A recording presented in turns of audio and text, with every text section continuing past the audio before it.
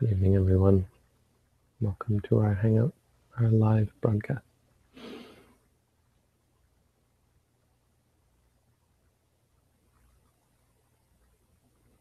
Today we are looking at Sutta number 33 in the Book of Threes, in the Anguttara Nikaya, the Sariputta Sutta.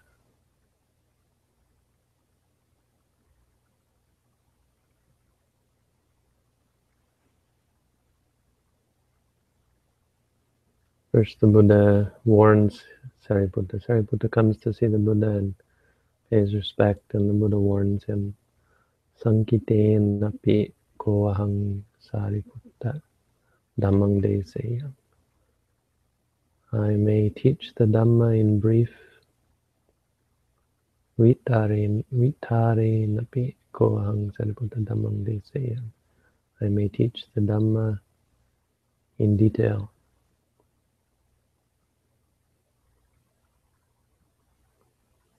Sankitena vitare napi ko ahang Sariputta dhammang desayam. I might teach the Dhamma both in brief and in detail.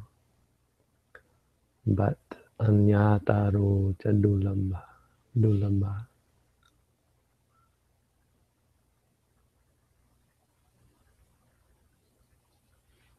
It is hard to find those who will understand. Those who will understand are difficult to find.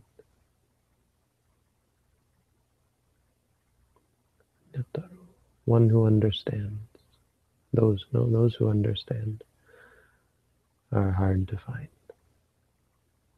It's hard to find those who understand the Dhamma. Should not expect everyone to understand it. Which to an outsider sounds a bit like a cop-out, that when people don't understand or don't appreciate Buddhism, when people don't appreciate it, we say, oh, they just don't understand. They're just too undeveloped, right? Of course, it's an easy cop-out. But of course, it has to be true to some extent.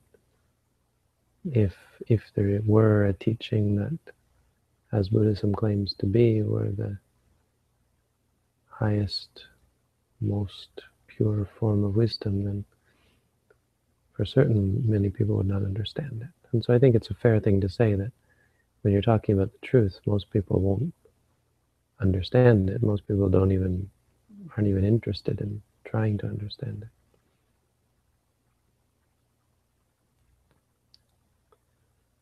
Many people are on the wrong path, purposefully, and knowingly, well, not knowingly, but without any regard for whether it's the right or wrong path, or without real care or concern for the path that they're on.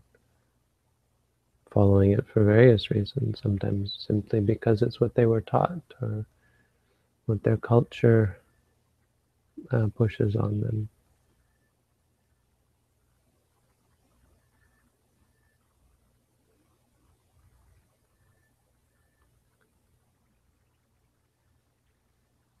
Often just because it's what pleases them, because of the desires and so on. But ultimately it comes down to three things. And remember, we're in the Book of Threes, so we have three, really the best sort of overarching, simple way of understanding the problems that we have are these three terms. This is a really good classification. Of course, there's many different classifications of the problem, but a really good one is these three. Ditthi, mana, tanha. Or ditthi, tanha, mana in this form. Views, craving, and conceit. Views, craving, and conceit. These are the three categories of defilements, or the three main defilements that are problems for us, that cause us stress and suffering. How they're described here as ahankara, mamankara, and mana. In Thai they say ahangkan, mamangkan. The first time I heard this was in Thai. I think Ajahn Tong was saying it, and I heard him say ahangkan, mamangkan. And it's apparent, I think it's something that Thai people say. They put them together like this, but they've taken it. It's directly from the Pali. Ahankara mamankara. Ahankan mamankan means, the idea is clinging to things as me, as mine. That's exactly how you'd translate it. Making things out to be me or mine. Ahankara, kara means making. Ahang means I, so I making.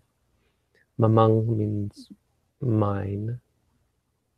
Maybe it means mama. It would be mama kara. I don't think it's mamang, but it somehow becomes mamang. Mamang. Maybe it can be. I don't think so. Anyway, mamang kara means my making. Mana means conceit. So ahankara, making something out to be I, or even not just I, but making something out to be an entity, a self. That's called ahankara. And it comes from view. That's a description of views. So when you say this is a thing, this is a self, this is I, that's views. This is the self, that is the self. It's a view. And this goes with anything, this is God, that is God. Goes with any of these sort of religious claims. Something happens and you believe it's God. You get this a lot. This is how Christians explain their faith. Recently I had it explained to me by Christians. I mean, I say Christians because they're the most common around these parts. But they're always claiming that, I know God and I felt God in my life and I've experienced God. That's all just views. You haven't experienced anything of the sort. What you've experienced is seeing, hearing, smelling, tasting, feeling, thinking. Even if a being came and stood before you and in all their glory and called themselves God, it would still not be God. It would still just be seeing. As soon as you make it more than that, you ahankara. It's not exactly ahankara, I suppose, because it's not I, but it's along the same lines, and it's just as problematic because you make anything out to be an entity, and suddenly you've got something you can cling to, something that's permanent, stable, satisfying, which doesn't actually exist, and is dependent on things that are impermanent, unsatisfying, and uncontrollable. Mamankara is from tanha, craving. Mamankara saying this is mine, possessions. And it's not just mine, it's wishing for things to be mine, right? Wishing to obtain things. So it's all under the heading of mamankara. Whether you look at things, conceive of things to be yours, or whether you conceive of things as worth being yours, as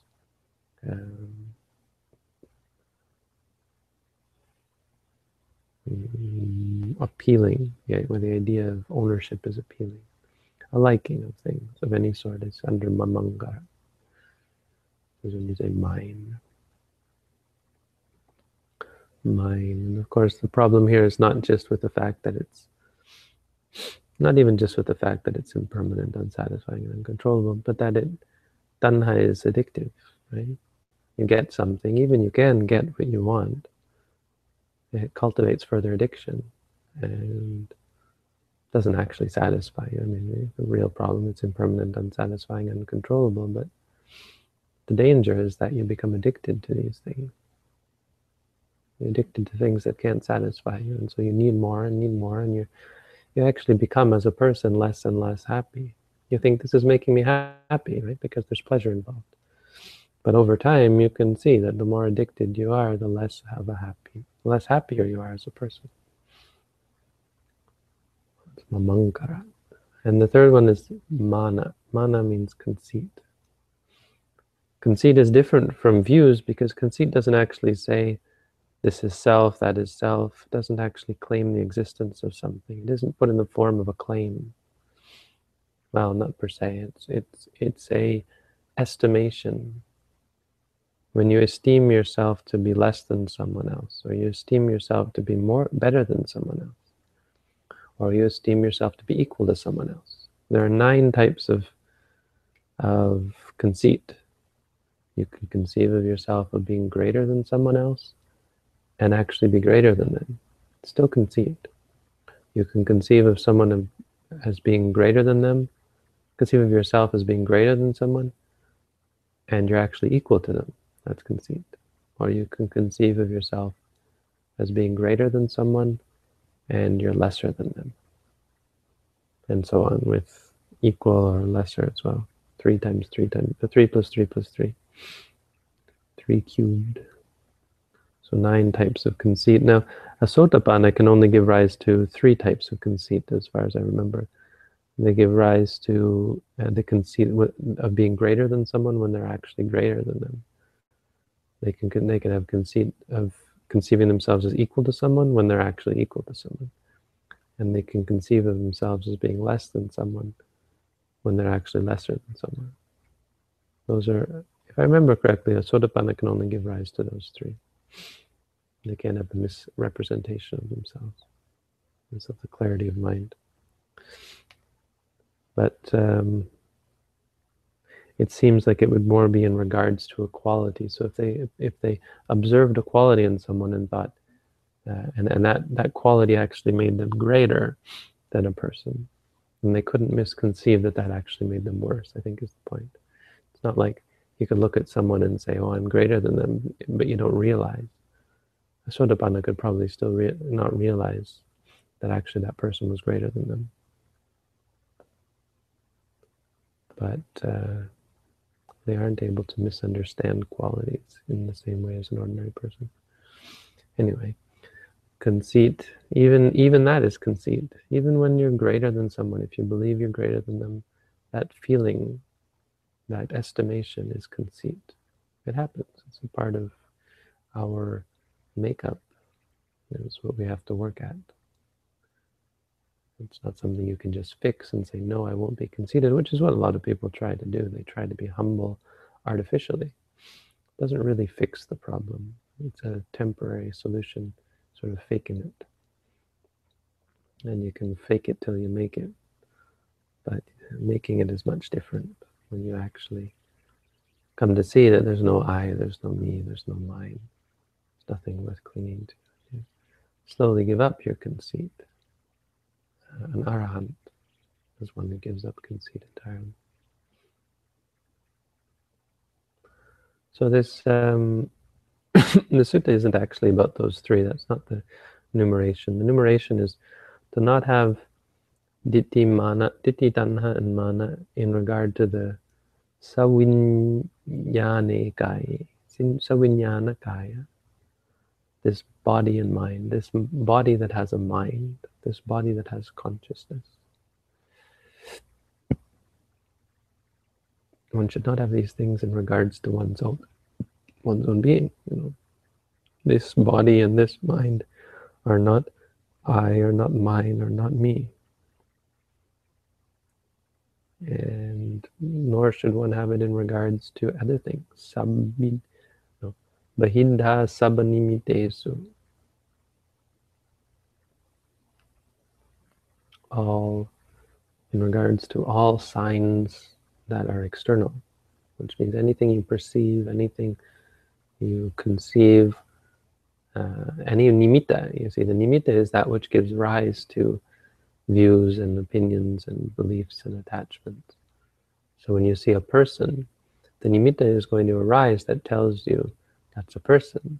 Sort of the sanya, the memory that that's a person. Now, if you're not mindful, that memory is going to give rise to all sorts of reactions. Oh, that's a person I like, that's a person I don't like. You see a plate of food in front of you. Oh, that's food I like, it's food I don't like. It's my food. That kind of thing. It is food, which is a view, when you think of it as a thing. This is an apple. This apple exists. You have that view that things exist, which we mostly only have towards beings, people, the belief that people exist, the belief that we exist as an entity, these beliefs. It's not so much about what is true and not true. We're not really so concerned, although seeing what's true is what allows you to give these up. It just means the experience.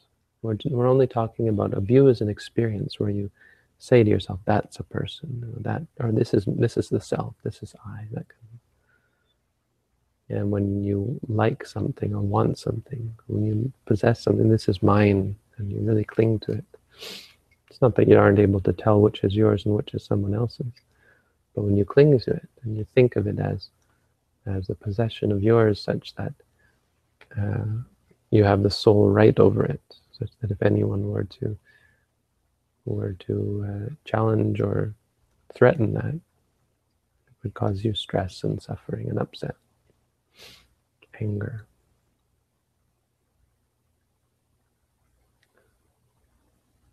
So not internally and not in regards to external objects. And finally enter into and dwell in that liberation of mind, liberation by wisdom, through which there is no more ahankara, mamankara, or mana. Anusaya, the anusaya. No more potential for giving rise to these. Once we're talking about nibbana, when someone attains nibbana, there is no, the underlying tendencies to give rise to these things are broken off. Through wisdom, through seeing, and through a change of perspective. Once one sees nibbana, one's being changes. And through seeing it, through the act of letting go, and through the act of experiencing cessation of suffering, one sees that there's nothing worth clinging to, and that the things that we cling to don't really exist in any substantial form. They come and they go, they arise and cease, not even as entities, but as experiences.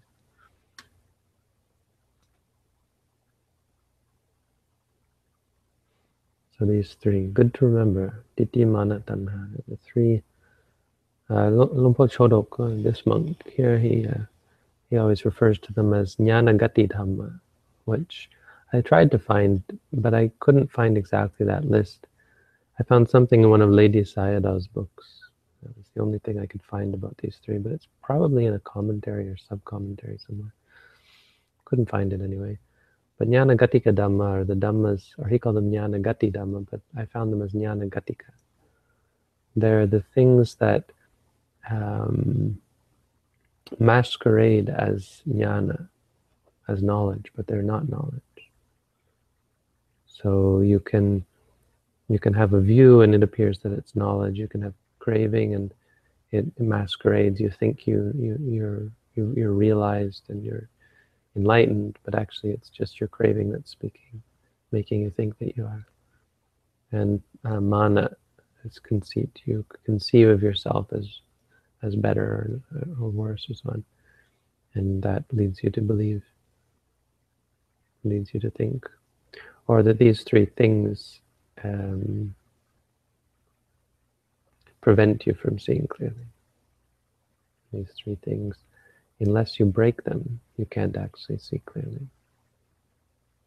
He talks about these three as you can't really cut them unless you practice vipassana.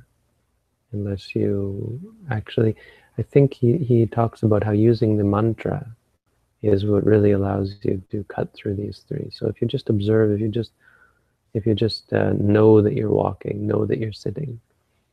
And he says, well, dogs know that they're walking, dogs know that they're sitting. And he's quoting the Satipatthana commentary when he says that.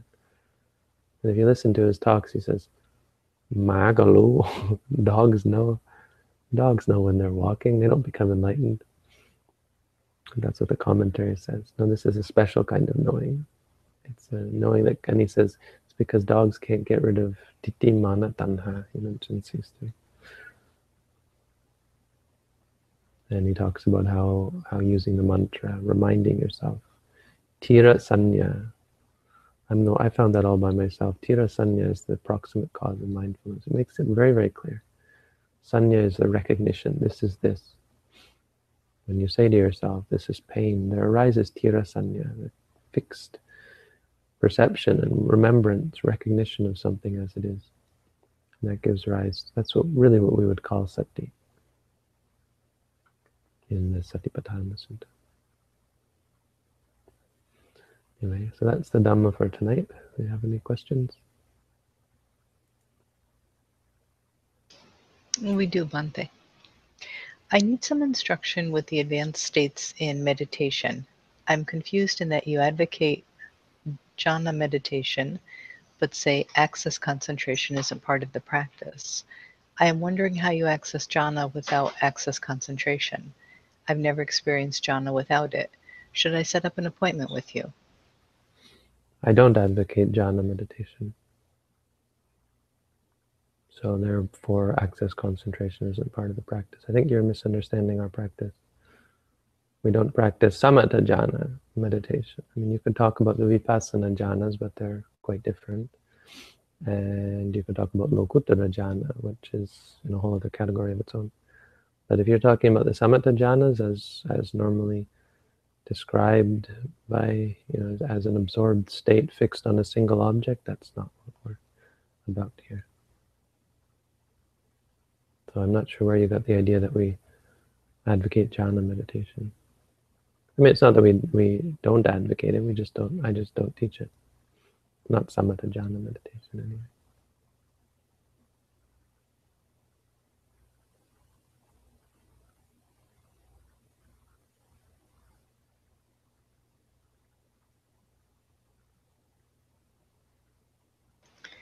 Bhante, I saw this question among the comments on YouTube on one of your videos a while ago, and am wondering the same thing. What are your thoughts on Ramana Maharshi? To people asking for a practice to And you take don't up, have to read all that, it's long. because I don't have any thoughts on Ramana Maharshi. Sorry. That's a no-no. I don't really answer questions about other people, especially when I'm not familiar with them. Sorry. It's not really what this is for. It's just there's too many of those questions, and they're not really on point. I don't compare what I do to anyone else. I think people think better than comparing it. I don't know. I guess that's what people want to do because you want to find the practice for you, but it doesn't work like that. You either do our teaching and follow it solely or not. There's not really a mixing and matching, like comparing and that kind of thing. You should pick one tradition and stick to it, because it's too easy to mix and conflate and not realize that you're actually conflating things that are not the same.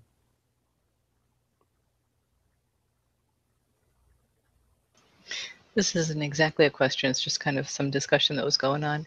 But, maybe good to clarify a question. You don't need jhana for stream entry? Yes, you do, but you need lokuttara jhana. It's a different kind of jhana. Lokuttara means super mundane. The jhana is the jhana with nibbana as its object. You don't need to practice samatha jhana beforehand.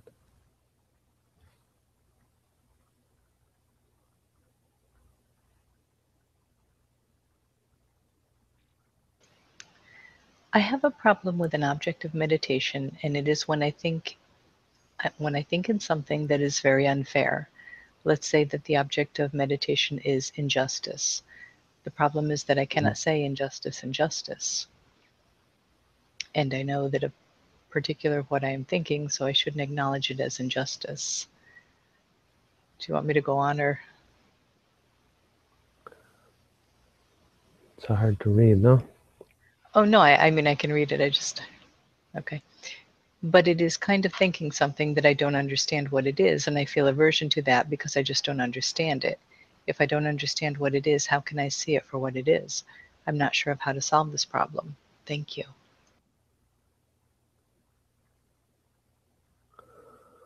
Okay, you think of something that is unfair. Well, that's thinking. Of course, you never say injustice because that's not an experience. You don't experience injustice, even though you might think you do. You experience thinking. You probably have an aversion to it. Well, if there's an aversion, then you should say disliking, disliking. If it makes you angry, you would say angry, angry. If you judge it, you could say judging, judging might work. And it's not pejorative. You're not judging these experiences. You're just trying to be objective about them.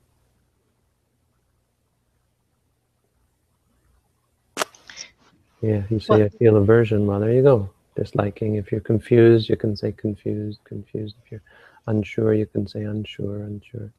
All of this is very good fodder for meditation.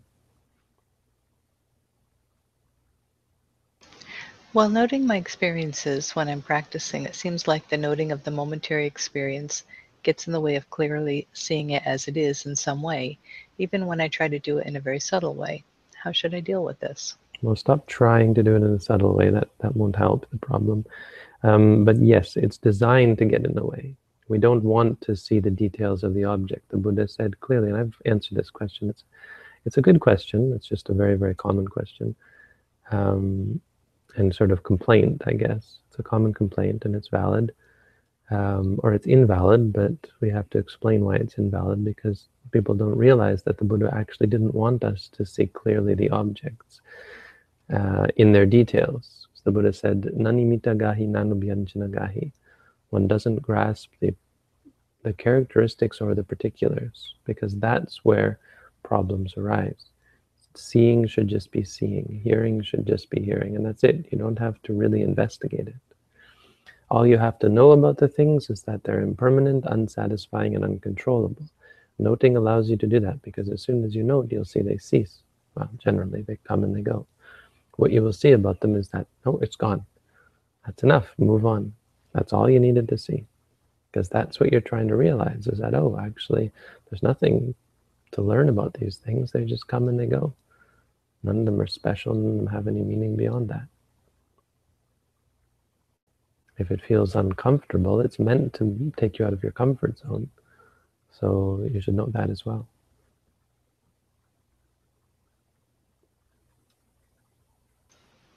If you have doubt about it, which often is accompanied by these sorts of complaints, to say doubting, doubting, and you'll find you don't doubt so much anymore. Not that you believe everything, but you just, you're free from that concern, because, oh, I don't have to doubt, I just say doubting, doubting, and the doubt's gone. Like everything else, it comes and it goes. It's not me, it's not mine, it's not I.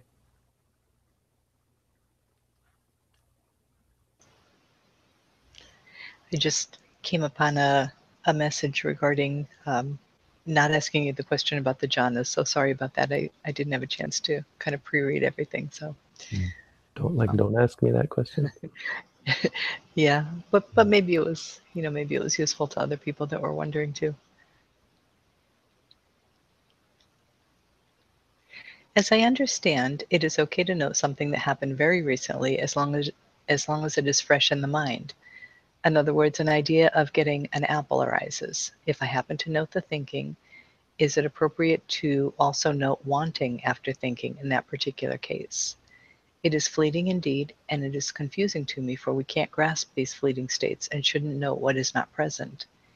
As I understand, we can't want something and be mindful in the same moment. So in that sense, it seems we can't technically know anything as it actually happens. You never, that's right, it's not possible, and we're not trying to, which kind of, it's misleading, the idea that you should be in the present moment and note in the present moment, because you can't actually. You only can, and we're not trying to. That's not the point. The point is to find an alternative to reacting to whatever you've just experienced. So when you experience something, the next thing is going to be a reaction. Even if it's a reaction itself, if you like something, the next step is going to be a reaction to the liking. It's a lot more, technically, if you get down to the moment by moment mind states, it's a little bit more technical than that. But basically, it's that you react to everything, including your reactions. So to stop that, at some point, you make a determination to change that, to remind yourself, and to experience something just as it is. To react to something just as it is. So when you like something, and then you say, after you like it, you say, liking, it's just reminding yourself that that's liking. Instead of saying, oh, that's a problem, I have to go and get it. Or I'm so glad I like that thing. Wow, I should go get it. That kind of thing. With seeing, it's right after you see. With hearing, it's right after you hear. With pain, it's right after. It's not meant to be right at the moment. But as far as your question about thinking and wanting, if you say thinking and then it disappears and there's no more wanting, you wouldn't then follow it up with wanting. Thinking would have been enough. But if you experience it as wanting, you should say wanting. And if the wanting lingers, then you should say it. But you shouldn't say two or three things because in that moment there seemed to be, or there were moments of both. Pick one, note it, and if anything is still left, then you can note that as well. But if nothing's left, move on. It's not important that you catch everything. It's not like we're checking off a list or something. We're just trying to we're trying to train ourselves to see things clearly. And all I mean by that is to be objective, to not react to things. See it come, see it go, that's it. What is the Buddhist view on dyeing hair bright colors? Is there anything against it? Dyeing the hair bright colors. Sounds a lot like attachment to image, no?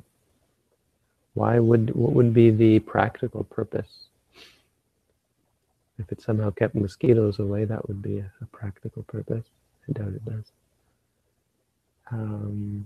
But otherwise, it's an attachment to image. It's based on a desire for people to give rise to a reaction, right? Usually, you want people to find you attractive, or maybe you want to anger your parents or that kind of thing, right? You want people to think you're cool, hip, chic, that kind of thing. It's all ahangara, mamankara. It's all based on ditthi, mana, and tanha.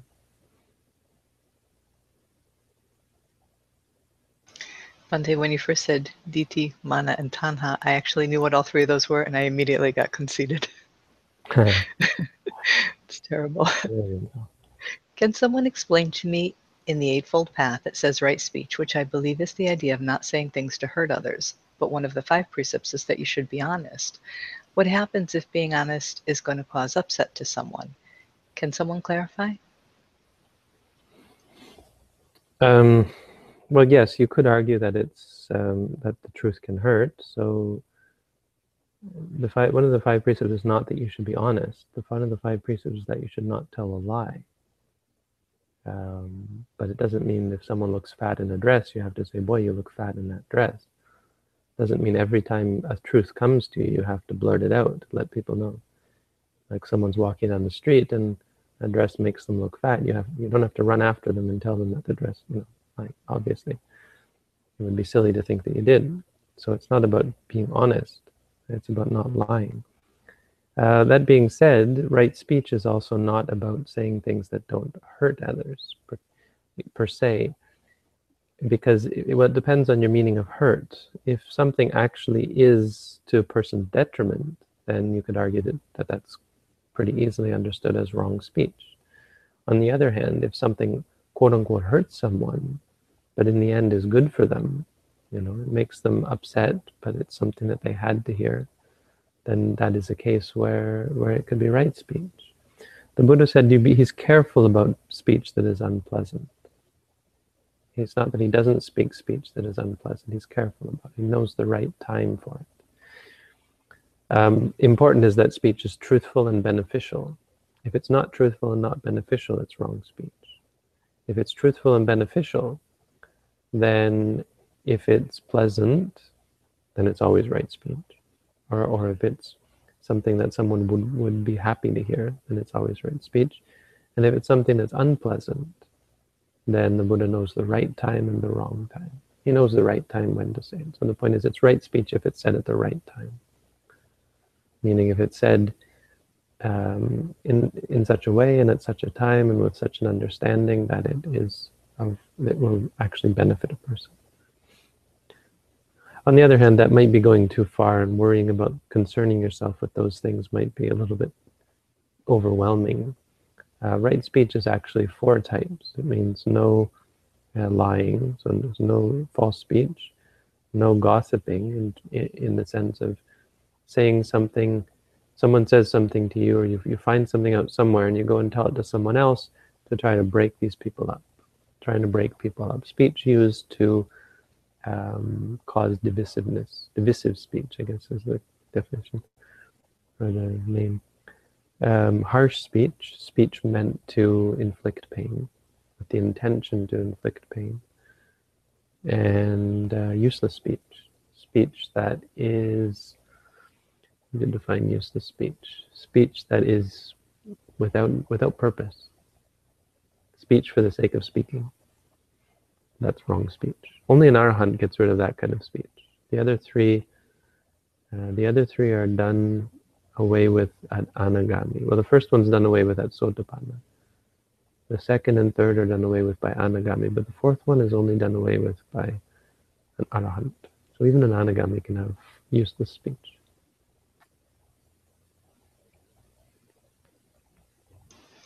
Sometimes I feel formal practice is too overwhelming, so sometimes I just sit in my room doing nothing and noting, is this a good practice? Sure. Sure. And you want to look at why formal practice is overwhelming. It can become a sort of a stigma. You get stigmatized, right? Where just the thought of practicing is unpleasant to you. But if you sit there and note, well, you're basically doing the same thing. It's just there's a stigma against it. So you have to look at whether you're forcing yourself, whether you're causing disliking, aversion to the practice. You have to meditate on the aversion so that it doesn't get in your way. And eventually, you don't want to cultivate an aversion to practice, so you do want to overcome it. But, being mindful, just sitting there is great. It's really what you're supposed to do in meditation anyway. So.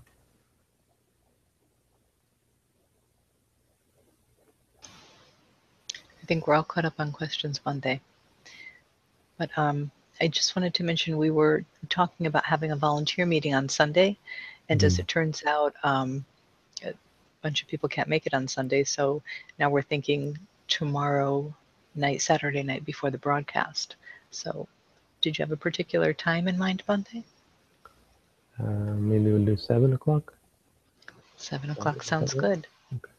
So I'll, at 7 o'clock tomorrow night, or a few minutes before, I'll post a link in the meditation site and also on our Facebook volunteer site and our Slack site. We have multiple platforms where people keep in touch for our volunteer projects. I have an announcement as well. I'm supposed to pass this along. This is a temporary site. Don't bookmark this, but go take a look. This is a prototype of our new meditation.sirimangalo.org. And it looks a little bit different. It's a little bit, probably take a little bit of getting used to. But there's a chat. It looks more like the Android app. I think that's what he modeled it around, right?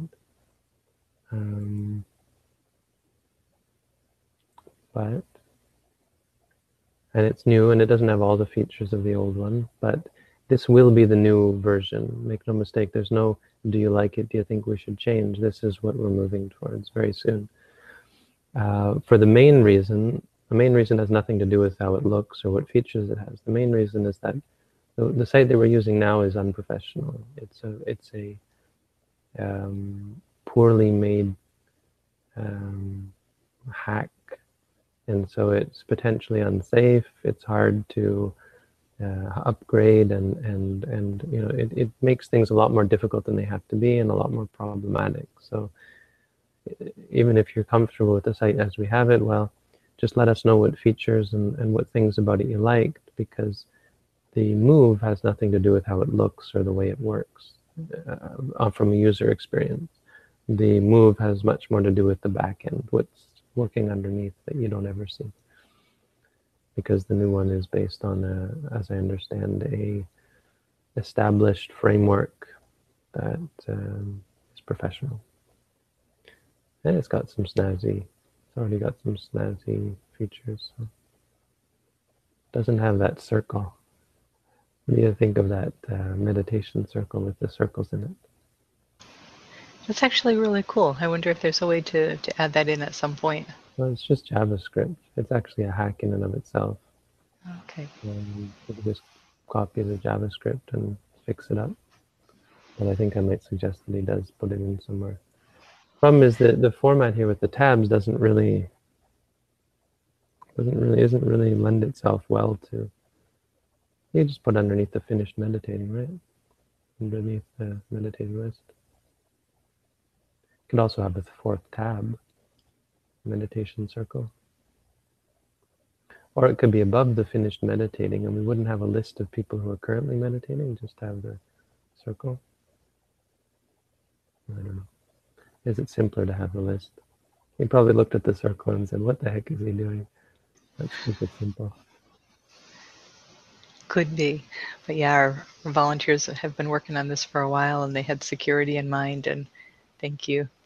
Thanks so much to our IT team. I can view it on Android with Firefox. It's funny that you can't.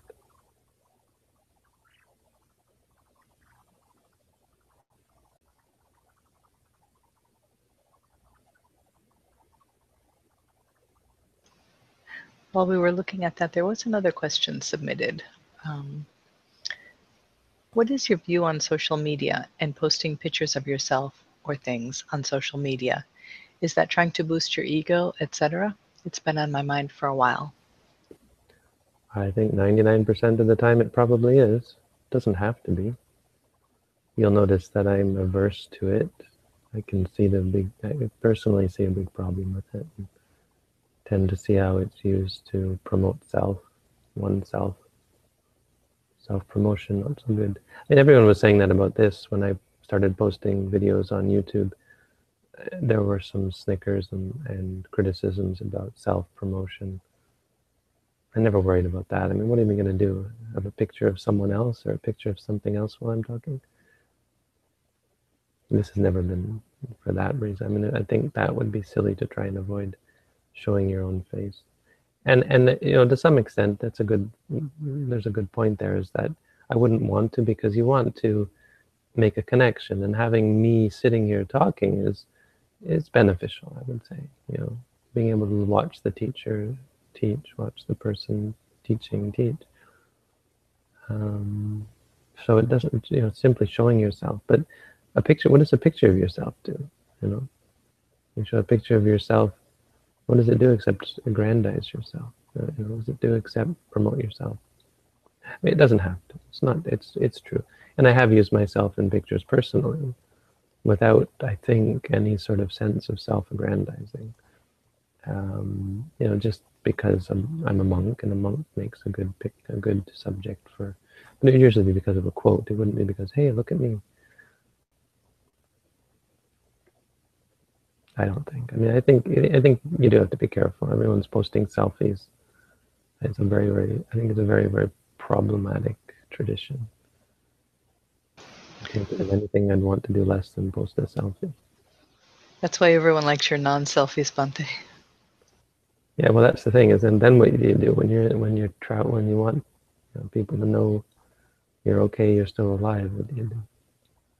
I think you post non-selfies. It seems neutral enough. And a question from Ryan. Yes, it looks like with the new site you would create an account, but you can use your same name, I think, because it's pretty empty right now. Get it while it's hot. And it's actually not your name. Your name can be duplicates, actually, which might be a problem. Well, not really. Different people might have the same name. The name is separate from the user. The user is not a username anymore. It's an email. So one email, one user. And your name is totally arbitrary.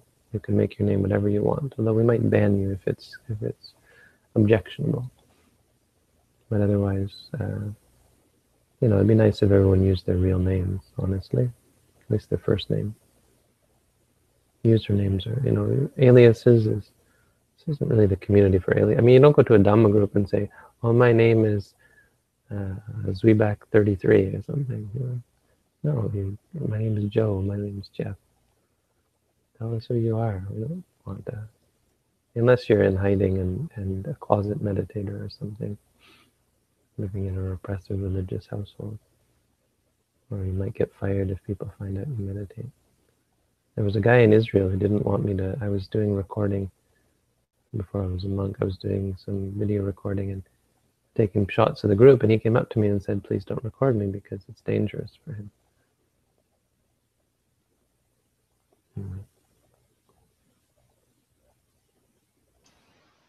And then a There's more question. questions. No, I'm done. I can't Okay, just keep adding more questions. If there's more questions tomorrow. okay. This was just a question on the volunteer meeting. Uh, Will it be recorded and posted? Actually, not sure. Sometimes people are not really comfortable when things are being recorded, and our volunteer group that was showing up to the meetings kind of shrunk down a lot. So I'm not sure if part of that was because people were uncomfortable being recorded and on air. So if that is the consensus, we may just take notes from the meeting and just take notes and post I was them. broadcasting.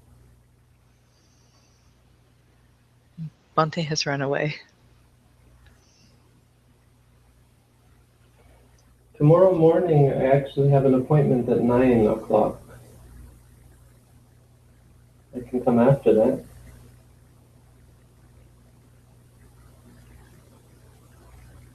Oh, so.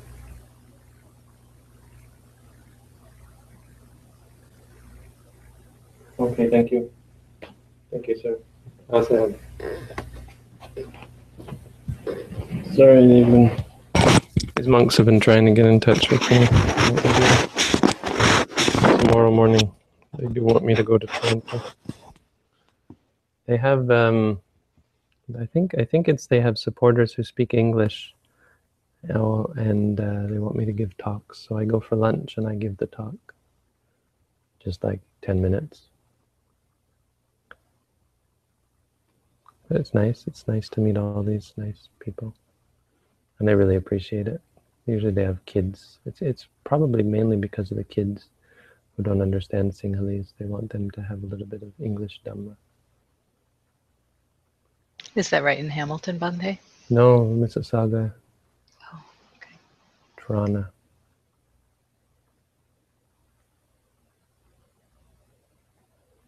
So we're still using this site for now. You only ever have to come to meditation.sirimangalo.org, but we'd like you to try out the new site and potentially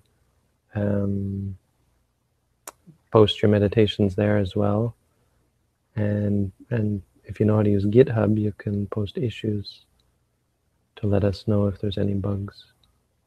I don't know if he has a GitHub link there, but anyway, save your questions for tomorrow. We'll try to get back to them. That's all for tonight. Good night, everyone. Thanks, Robin. Thank you, Bante. Good night.